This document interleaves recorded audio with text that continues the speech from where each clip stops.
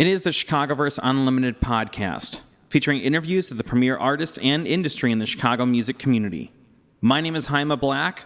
I host this podcast at dynastypodcast.com. This week, Chris Holmes and an interview recorded on the last night of Lollapalooza 2015 at the Virgin Hotel. Here's how that sounds. Jaime Black here on the last day of Lollapalooza, night 3. I'm here with Chris Holmes, man. A guy who I have known in Chicago for a long, long time, but you're here, you kind of dominated this weekend. How is your Lollapalooza weekend going? It was amazing. This was one of the best. We've been coming back every year since it started being in Grant Park, and to be able to come back with McCartney and be able to play on that main stage and look out over the city was one of the most emotional experiences of my life, to see all of my friends and family and stuff there, and then just to see the joy when Paul hit the stage is awesome, and then to be able to celebrate every night with Nancy Wang came out from LCD and Juan McLean, and Win Butler came out from Arcade Fire, and we've done like 4 or 5 after parties, but it's been amazing. It's been a really it's the last show of our tour too, for the McCartney tour. We've been on tour for about 9 months, and so it's been a really, really amazing time. The McCartney tour is literally the best job in the universe. I know you know, but maybe your podcast doesn't, but I open up for Paul doing Beatles remixes before his show and kind of like the opening band. And, so whenever we get to come back to Chicago, it's amazing. We did Wrigley Field a couple years ago. We did the United Center last year. And then to do Lollapalooza is just, it was magical. I played at Lollapalooza with Sablon Glitz in 1995 when it was at Tinley Park. And so it was like pretty amazing to have 20 years later be on stage with Paul McCartney. It's a very surreal thing. The story of meeting him was really weird. I was DJing a Radiohead after party for the Grammys when In Rainbows was out, and I was DJing, and Nigel Godrich and Tom York and Questlove were DJing with me, and Paul McCartney showed up. I'm like, oh, that's like literally the craziest thing that I'll ever do is DJ to Paul McCartney. And then the next day I got a call from Nigel, and he's like, oh, Paul McCartney just called up for your phone number. He's going to give you a call. And, they don't have opening bands at festivals, so it's a very weird thing. And so someone called me up from his office, and they're like, I think Paul's going to give you a call, so just answer any block calls that you get. And so for like 2 weeks, I was answering every call and like, hello. And it's just cruise ships. Like Indian pharmacies and like Canadian pharmacies and bill collectors. And I'm like, you're not fucking Paul McCartney. Like, what? And I went down, I was in Mexico City, and they have like their version of Coachella and Lollapalooza down there, and was out till 5 a.m. drinking tequila with like Errol Alkin was there, and like it was just bananas, and I was like, oh cool, well at least I got to DJ for him at the Radiohead party. 6 o'clock in the morning I get a block call, and I'm like, oh, I'll answer it. It's like, hello Chris, this is Nigel's friend Paul. And it's like, well, what do you have in mind? He's like, just do your thing, man, like it's cool. And so I played the Coachella with him, and I had like a half an hour before he took the stage, and I did remixes of Beatles covers. And I thought that would be the craziest thing I ever did. And when I was DJing, Jeff Lynne from ELO, Elvis Costello, Brian Wilson from the Beach Boys, and Paul were standing like 4 feet to the side of me. There's 60,000, 70,000 people in front of me, totally unaware of them. Just like 4 of my top music heroes in the world are standing right next to me, kind of trying to figure out how I'm DJing on my computer and what it is that I'm doing. And so that happened. I'm like, that's the best thing that will ever happen. And then like a year later, I get a call, and they're like, oh, we lost your phone number. Do you want to come to Brazil with us? Like, maybe you can tour and open up all of the tours. And so I've been doing that for about 5 years now. And it was just absolutely amazing to have this leg of the tour end in Chicago and be able to celebrate with everybody. And, it's the best job in the world, where you're playing for an artist that music has become the language of how people learn to love, how people learn to, rebel, how people learn to, have courage. And like you go around the world, and it doesn't matter what country you're in, like everyone knows exactly what every one of Paul's songs and the Beatles songs mean. And so like people, you be in Korea and they might not speak English, but they know the meaning of, Let It Be. And it's absolutely amazing to watch that universality. And it's true with all music, But with Paul, it's like, the kind of apex of that, where you realize that like there's never a moment that isn't absolutely like someone's having the best moment of their life. So to be able to open up for that and to be able to just be able to play songs they already love, it's like the best thing ever. So it was really, really cool. So all that is just mind-blowing even to think about. But, as someone who came out of Chicago, who came from the underground scene here, like, do you ever take a step back and just think, like, how did I get from playing in Wicker Park to opening from Paul McCartney? It was crazy. At the festival, Terry Hemmert from XRT was there. And I used to listen to Breakfast with the Beatles all the time when I was like in 5th grade, And now you're having breakfast with... Yeah, and I went to Beatle Fest, and she would give lectures on different records and stuff, and they'd have, like, before there was video releases of Yellow Submarine and Let It Be, they would play those there. And I walk off the stage, and she was with Joe Shanahan. It was like, amazing to see Joe. And Joe's like, have you met Terry before? I'm like, well, I don't know if she'll remember, but I was like 12 years old, and she spent time telling me, it just, I saw her at a festival, and I was like at the Beatles Fest, and I asked her a bunch of questions, and she took time out. And then when I was working at HBK at University of Chicago, I ran into her a little bit later, and I was like, oh man, I started DJing because of you, and you being like, oh yeah, if you've got great taste in music, just do it. And it was such an amazing moment to see her, and she's like, that was the greatest remix set ever. I'm like, oh, you're totally the one that started me on this kind of journey. And it was like a couple of weeks ago we played in Charlottesville, and my junior high school music teacher that taught me how to play Blackbird and got me into like Helter Skelter and the kind of deeper cuts, was able to come out and see the show, and it's the best thing ever. And it's like, it's a job that like pretty much shouldn't exist. So it's not something that playing at like lounge decks ever thought, I'd be like playing with Paul McCartney, DJing. Like it was the weird transition from DJing and stuff was weird too. Cause I played in like Sabalon Glitz and Yum Yum and Ashtar Command. And, when I was in Chicago, I played live all the time. And then, I started producing Felix the House Cat and hanging out with Tommy Sunshine and, Derek Carter and James Curd and like a lot of house people. And I started doing a lot of remix stuff. And then when I moved to LA, it was such a weird scene because Chicago's such a music city, and people come to the shows, they watch the shows, and there's a passion for music in the city that's unparalleled. Like, I mean, it's crazy in Brazil. There's like all these different types of music loved, but Chicago's the best music city in America. And to go to LA where people are like checking their cell phones to see what's going on. Like I remember the month that I moved to LA, Bjork was playing with the Greenlands Ladies Choir, and it's like the most magnificent show in the history of the world. And people are like, "What are you doing after this?" And I'm like, God, right in front of you is like the best thing you'll ever see in your life.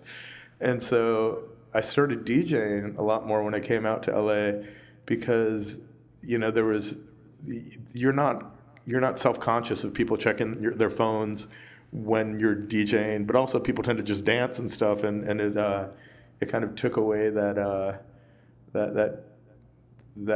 part of LA that I don't like, where people are very, it's like there's hundreds of thousands of people in bands there. There's so many talented musicians in LA. I mean, it's crazy. Like you can find like the first church house. A story that I was telling is like, we were doing the Yum Yum stuff and I was working on string quartet. Everyone's like, who the fuck do you think you are, Mozart? Like, because I was using strings and oboes on songs and French horns.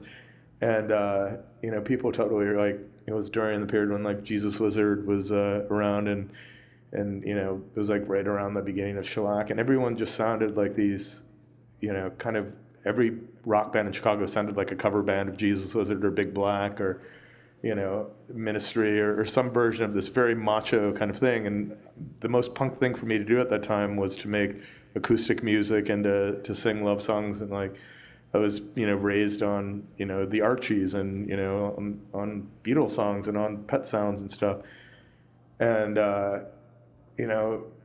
people were like, what the fuck do you think you're doing, putting out a record on a major label and, you like using these musicians, like you're so full of yourself, man. Like, do you think you're the Zombies or something? And then when I moved to LA, it's like everybody there's so many amazing musicians. Like you could find like the example I use is like if I was going to put together a string piece in Chicago or do something with an orchestra, People would be totally into it, but there's also a side of Chicago where people like to tear down their own. They'll be like, "What the fuck do you think you're doing? Like, no one gave you permission to write a string ensemble."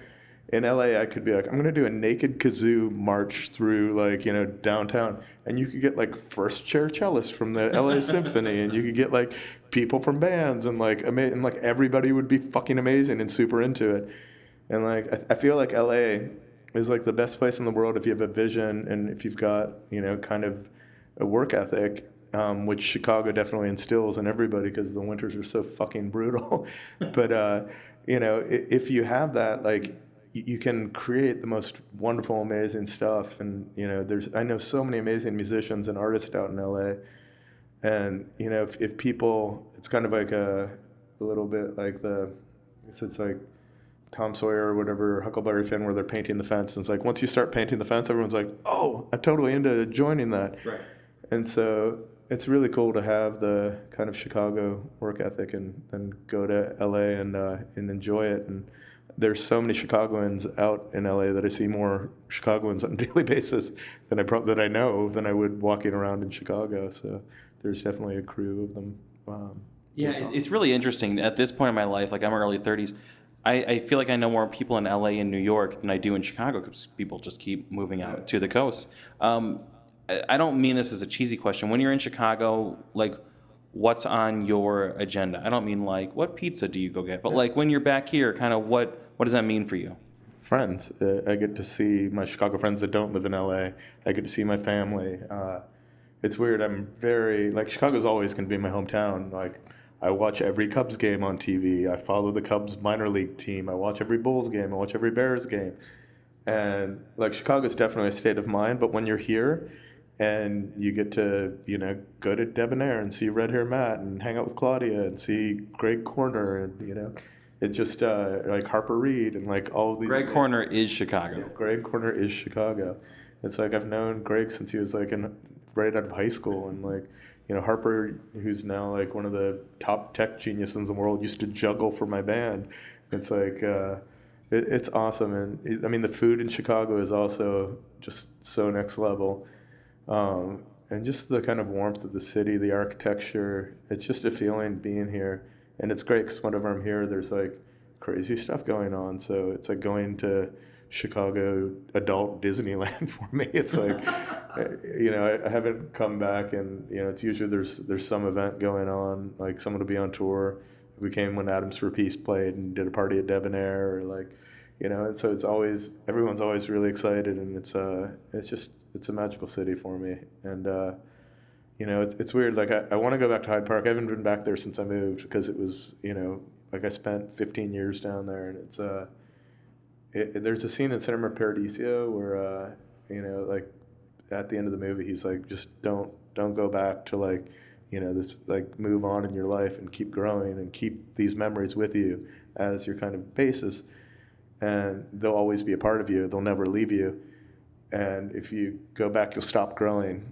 And there's something like that. Like I don't feel that when I go to Wicker Park or downtown or go to Lollapalooza stuff, but it's been tough. I'm going to try and go down Hyde Park and look at my old house and stuff. But, like living somewhere for 12 years, that's like longer than I lived in any house as a kid. And so, I have such amazing memories of University of Chicago and Hyde Park and stuff. And I heard that they just opened a new club down there, Jake from Rocktober and Bruce from the Empty Bottle. Yeah. Promontory, I think. Promontory, yeah. And they had a big party there today. It's so awesome. Like, it's crazy. Like living in Hyde Park, like Obama lived like down the street from me, and like, there was like all these Nobel winners, and Louis Farrakhan lived a block away, and it's just such a little magical place and time. And I haven't been able to fully go back there and experience it because it's like once you've kind of graduated, it's like it's a different people every 4 years other than the professors, but the rest of Chicago stays the same for me, and it's awesome, and I get to see all my friends, and it feels like home, but because it is home, Yeah. Something that I've always like recognized with your work is that I don't know how to say this. I don't at all mean it as like any kind of like slight. it seems like you're always the guy next to the guy, behind the guy, opening for the guy. You know, like you've worked with such enormous names. You've been able to be part of so many different things. You know, and obviously you've also always had your own projects. You know, Ashtar, Yum Yum, but kind of what's that like? Where like you are, you know, working with a Paul McCartney, you're working with some of the other big names you've done, where you're not front and center, but you've gotten to be a big part of so many big things. It's I mean, I think it's a conscious decision that I made, and it probably had a lot to do with, you know, being in Chicago and putting out the Yum Yum record, where, you know, the fucking jackass Peter Margazaks of the world, and, you know, just like that Chicago, like, just vile fucking hatred for people trying to do something like that happens to every band that's signed to a major label. When I'm like, I mean, it blew my mind when Rich Yamagata put out a record. People were like, fuck Rich. I'm like, how could anybody in the world ever, like, you know, it's like, or Liz Phair, they were like, fuck Liz Phair, and like, you know, even fuck Jesus Lizard when they did, like, and it was just like, holy shit. Like, and I think that at some point I was like, you know, you can have all those experiences and not be sitting out front. And I've always been a bigger fan of kind of putting things together, and, you know, like, kind of like Brian, you know, using the studio as the instrument, and using like I remember Jim DeRogatis like gave me some shit a couple, like maybe 10 years ago, and was like, what the fuck are you doing DJing like Hollywood parties for like Paris Hilton, and you know, you should be making masterpiece records, and you're like wasting your talent. And it was like, fuck you, man. Like, I influence more music by playing stuff like the Stooges and turning people on to the Mekons in LA. And you see those things ripple through from a song like, you know, the clapping song from Shirley Ellis or whatever. And you play it at a bar, and then like 3 weeks later it ends up in a fucking car commercial, and then someone makes an amazing cover of it. And it's like, you just see these ripples of things. And it's like, and I have such a chance to make a bigger impact on society and kind of make the world a little bit cooler of a place. And it's really great to be able to nurture other people to create something great without, you know, feeling like it's a judgment of you. And I think that a lot of that was, you know, coming from Chicago and just experiencing that like backlash for trying to do something cool, and just seeing it over and over again. That and it kind of happened organically. It wasn't like I ever planned to do anything. Like, I didn't plan to play in the Smashing Pumpkins. I didn't plan to, like, you know, produce Felix. I didn't plan to, like, tour with Daft Punk or Radiohead. It's just kind of like, since I've lived in Chicago, it was like I was always the person that people are like, oh, like, hook up with that guy. Like, he'll show you cool things to go do. And, like, you know, and then when I moved to LA, it was even more so, because people were like, oh, like, yeah, I know that guy from Chicago, and like go hang out and stuff. And I kind of became this weird cultural ambassador and organizer, and so it's like, you know, this weekend's a really good example of that, where, you know, playing with McCartney at Lollapalooza was fucking amazing, but like the real work that I did this weekend was like, you know, putting together these events and getting, you know, like Nancy Wang to come out and Gwyn Butler to come out and, like, you know, create spaces and events for stuff that, like, if you didn't do it, you know, there's going to be shitty top 40 music playing, or shitty, like, you know, like trap music playing, or, you know, and I think it's like, it's really gratifying to be able to be the one safe kind of place for artists. We just created a company called Artists for Artists, and, you know, I realized that's kind of what I've been doing the last 20 years, is like doing events for artists. So it's like, you know, we hosted Daft Punk's Grammy party for Random Access Memories. I hosted Spike Jonze's Oscar party for her. And it's like creating spaces that feel like family for people, and that don't have the fucking shitty red velvet rope, and aren't, you know, looking to have models and bottles come. It's like, you know, because I know how much that feeling of just seeing, like with Tom York, I used to go and tour with Radiohead and DJ the after parties, and, you know, Tom would come and I think he realized that being behind the DJ booth, you have this kind of shield up, so he could be out and be social and hang out without having fans come and tell him, you know, the last thing in the world that he wants to hear about how much he changed their lives. He just wants to make music and wants to be a person, and like most everybody wants that. And like it's great to be able to kind of sometimes create spaces where it's safe for that, and to encourage more of that. And I feel like, that connecting, artists together. It's like so many people have like met their wives at my parties, or like, like actors have met directors, or, and it happens very organically. It's never like, oh, I'm going to invite these people, and I'm going to put them together in a room and something magical is going to happen. It's just like creating spaces where it's fun and it's safe for people to go and hang out, and it's really gratifying. And there's none of that kind of, again, like, just in case you're wondering. I remember, like, I did this music with a Qawwali band in Chicago that were they're the teacher family for Nusrat Fateh Ali Khan, and like they're like the master musicians of Sufi Qawwali music. And they came over and they did a show at my house, and my neighbor was an imam in the Sufi religion, and we did a performance, and it was like a couple of the guys from Red Meat, and we did this little performance. And then the next time they were like, oh, let's play your music. So we did an Ashtar Command thing, and they played Ashtar songs with us, and it was one of the most magical things I've ever done.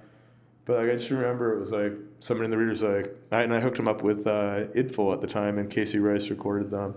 But they were like, just in case you were wondering what that asshole was doing, like, he's recording Indian music now. And it's just like, holy shit, like, there's just that, like, fucking dick. And it's like, I'm such a sensitive person. And, like, it's weird because the world's changed so much with, like, Facebook, and, like, everything that you do is in public. It's like, it's amazing to be in Chicago. And everyone's like, oh, how was Sweden? And I'm like, oh, right. Because everything I do is, like, and you can kind of keep in touch with people without being there. But I think that people need to chill the fuck out in Chicago and be more nurturing of their artists, because I think I end up lucky with it. But I think that you've got people like Corrigan, who's a fucking genius, but it's like Billy's entire life just feels like he's not cool enough or not good enough because there's some dick fucking dude that doesn't think he's Radiohead, or doesn't think he's fucking like Steve Albini. And it's like, and even when you're Steve Albini, or like like Drag City or whatever, it's like the things that I fucking loved. I went to every Drag City show, but even those guys, it's like years later I realized that like they get it from everybody too, and it's like everybody, it's just this like constant like thing that's ingrained into the kind of Chicago psyche, and it's really unhealthy. And like, maybe it makes people tougher. Maybe I definitely wouldn't be who I was unless everything exactly happened like it did. But it's like, I really feel like Chicago should celebrate the greatness that comes from it. It's like there's so many musicians that are fucking amazing, and it's like I just feel like it's the best city for people to come from, and it's the hardest city for people to kind of stay at if they want to make music and stay functioning as an artist, where there's a lot of other areas. Like if you're in Nashville and you're a studio musician, yeah, it's like there's an entire industry for you to do there. It's like in Chicago, after playing in the Pumpkins and DJing with Billy, it's like they're or playing keyboards in the Pumpkins, which was absolutely surreal. Like, it was like I could build, like, the recording industry was, all the big Chicago studios were shutting down. Like R. Kelly, I think, had a lockdown on the one Neve board that was in the city. And, I think everybody kind of moved to like laptops, and like, there's still like Albini's studio. And like I saw Bob Weston last night. It's like he's got an amazing mastering studio with mastering. Right? I was like, Chicago's still fucking amazing for nurturing artists. And there's like the Flostradamus guys, and there, Chicago hip hop, and like even like Kanye, it's fucking crazy. It's like Kanye's a really good example where everybody, I remember like Kanye from like the kind of Derek Carter, James Carter, he was trying to put out something on James's label, something on Greenskeepers. And like everybody's like, yeah, like fuck that guy. Who does he think he is? Common, It's like, and like I'm not saying that the way that Kanye looks at the world isn't completely insane, but I think that like that Chicago thing like has a lot to do with that. It's like just thinking that nothing you ever do is good enough, so that the only way that you can be is just so blusterful and like be like, or blustery or whatever the word would be, and like, just like fucking peacocking because you just don't give a fuck anymore. It's like I started doing Superstars of Love and like doing ridiculous electro music because it was the opposite of me singing like love songs with a string quartet and people judging me. And it was like, like Tommy Sunshine and I made a bunch of music and, ended up doing stuff with these guys in LA, the Virgin Tears. But like, it just, that vulnerability that you have as an artist, that you need as an artist, that like where the fucking magic and gold happens is like, can you imagine if Paul McCartney was sitting there and writing songs and people were like, oh, dude, I heard this guy John Fahey play guitar and like you kind of sound like you're ripping off his style, or like Led Zeppelin like is even better example for Fahey, but like being like, yeah, whatever, like, or like, why are you guys playing blues music? Why are you guys trying to be Chuck Berry?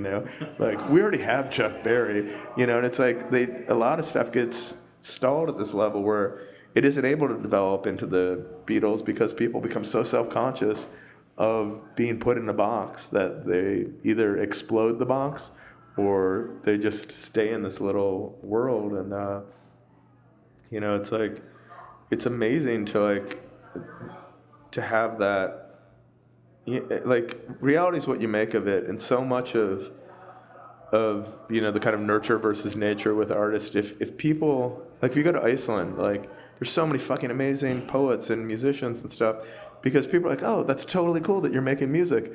Be amazing at it, like, I can't wait to see what you do, and it's like, I really feel like it would be great if people kind of, were able to embrace that. It's like, I used to associate it with Pitchfork, and then I met Ryan that runs Pitchfork, and he's the nicest fucking dude in the universe. It was really funny because, like, I don't think Pitchfork's ever reviewed any of our records, and he's like, oh man, like, the Ashtrack Man record's one of my favorite records ever. And it's like, oh, right, cool, because Pitchfork wouldn't review it because my bandmate was in Filter, and it's like, just these crazy fucking artificial things where you're like, okay, cool, like, some rock critic, like, was pissed off at me when I was 19 years old because I roller skated around Wicker Park or something, or offered them a ride home when it was like negative 20 degrees outside, and I saw them walking on the side of the street. They're like, wonder what that guy's agenda is. It's like, oh, I saw you walking in the cold and I thought I'd give you a ride. I wasn't trying to get you to review my band. It was like, we live in the same world. And, it's really weird. I mean, Dear Goddess and Cot are like amazing rock critics, and it's like, you see Wilco and bands that do manage to make it out of Chicago and do amazing stuff consistently over a long period of time. But it's like, those guys get it too, and it's fucking, it's crazy to me. And I just, I love the city so much. I love the people in the city so much. I love, the history of the city so much. It's a really magical place. And I fucking hate the skepticism and bitterness so much too. And it's like, it's really hard to divorce myself from that. It's like, when people talk about the weather in Chicago, they're like, oh, it's really great in spring and fall. It's really fucking hot in summer. It's really fucking cold in the winter. I feel like in my heart, like, music's a little bit like that in Chicago. Like, the best things in the world is like Chicago spring. Like, the best thing in the world is hearing an artist from Chicago that you've never heard before, and like, seeing this magic and how it kind of comes together. And then the worst thing in the fucking world is that like snobby fucking like rock critic vibe where everybody's like, who the fuck do you think you are? Like, you should fucking like, there's and I think it's like a Midwestern thing where it's like, don't peacock, don't act like you're bigger than you are, which is cool. Like, people shouldn't be fucking arrogant dicks. I mean, I remember when Urge Overkill was playing, they were fucking like, they treated everyone like shit, and it's like, if you treat people like shit, totally cool to be like, that guy's a fucking dick. But if you're a nice guy, like, don't like look to tear people down. And, it's like, you see that when everybody lifts each other up. It's like, look at the Wu-Tang model. It's like, everybody, it's inclusive, and it's like everything that everyone else does lends to, creating more awesome stuff. And, I really think that that's like the one thing, and it's probably a lot in my head, but a lot of artists that I've talked to that are from Chicago, whether it's like DV that, wrote Grosse Pointe Blank, it's like, and did High Fidelity, like, had like all of the, like Dan Koretsky was like his high school friend, and like, you know, it's like realizing that even in his world, he was just getting that shit all the time too. And it's like, I just feel like maybe people should chill the fuck out and really appreciate what they have here. And I mean, people could say, fuck off, you live in LA, you're not in Chicago, you don't deal with it. But, you know, I think when you're away from a city, you see the definition of it a little bit better than when you're in it. You know, it's like I miss Chicago so much. I miss Lounge Acts. You know, I miss Lounge Acts so much. I miss being able to go there any night of the week and see a fucking amazing band. I saw thousands of shows there. There's a guy, Adam Jacobs, that recorded every show at Lounge Acts. You know, he's got like 10,000 things. Or being able to go to the Metro or go to Double Door and just see like the best music in the world any night. It's like it's not like they're not venues in LA with great stuff, and there's just so much shit going on. And there's like, you know, it's like that magic isn't in the air, you know, and it's like, it should be cherished and nurtured. And, you know, when I think about Chicago, I think a lot about that. It's like, it's a little bittersweet. I love this city more than any city in the world, and I just wish it would stop being such a dick to itself, you know? Does that make sense? I'm sorry. Yeah, that was the no. longest answer to a really simple question. Well, I know we got to wrap up here. I could talk to you for hours. This has been amazing. I would love to do a follow-up next time you're in Chicago, man. 'Cause this has been great. And Sure. The one thing I'll say, you know, to hopefully give you some hope from this is that so I teach at Columbia College in addition to all the music journalism stuff I do. The younger generation that's coming up making music in Chicago is so much more supportive. They are the opposite of the model. I totally know what you're talking about. Yeah. The new generation, late teens, early 20s, they are so unified, so solidified, and so supportive. That's great. So what's happening now is the opposite of all that. Yeah. I remember, like, is it Hollywood Holt? Is that, Yeah. like, I remember talking to him about it, and he was like, no, man, it's cool. Like, we all totally, and I was like, awesome. And that dude's such a nice guy, you know, and be like, so it was a moment in time in the late 90s in Chicago, but, you know, this city is magic, and, you know, you definitely feel it when you're here. You know, I'd love to do more stuff here. It's great. There are all these amazing hotels opening. It's amazing. You got Pitchfork Fest and Lollapalooza, like, right next to each other. It's crazy. Like, every great band in the world comes here, and every great band in the world fucking loves here because the audiences are so fucking amazing. I mean, it's really awesome. Well, let's do this, man. I mean, if you were up for it. Like, I teach at Columbia, like I said, I'd love to have you come speak at a class or do a workshop with you here or do a panel, anything, because I think what you're talking about, and obviously all of your amazing experience, would be so great for a large-scale live audience. But Chris Holmes, really doing incredible, amazing things, man. Thank you so much for taking some time. You're someone who I've known around the city for a long time, but we've never got to formally do this. I really appreciate it. See, one of the best things of Chicago, too, is I've known you since you were like 18, probably. And seeing you go and knowing that you're teaching at Columbia now, that like warms my heart and makes me so fucking proud of this city. You know, you see someone like Tyler Curtis, like, you know, I remember we came to Chicago and we're like, oh, you should do like a Cobra Snake thing for Chicago.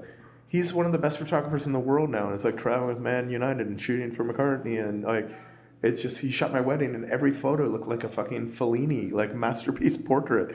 And it's just like, it's just that stuff, you know, it's like, it just makes me really fucking happy to hear. So I'd love to come in. I'd love to help out any way I can and share some of the lessons that I've learned so that it's better and more fun for the next generation, because that's why we do this shit. I love it. Chris Holmes, thank you so much, man, for the time. Really appreciate it. Right on. This has been the Chicagoverse Unlimited podcast. Thanks to Chris Holmes for being on the show this week. You can find more Dynasty podcasts at dynastypodcast.com. For the Dynamic Dynasty, my name is Jaime Black. Dynasty Descend.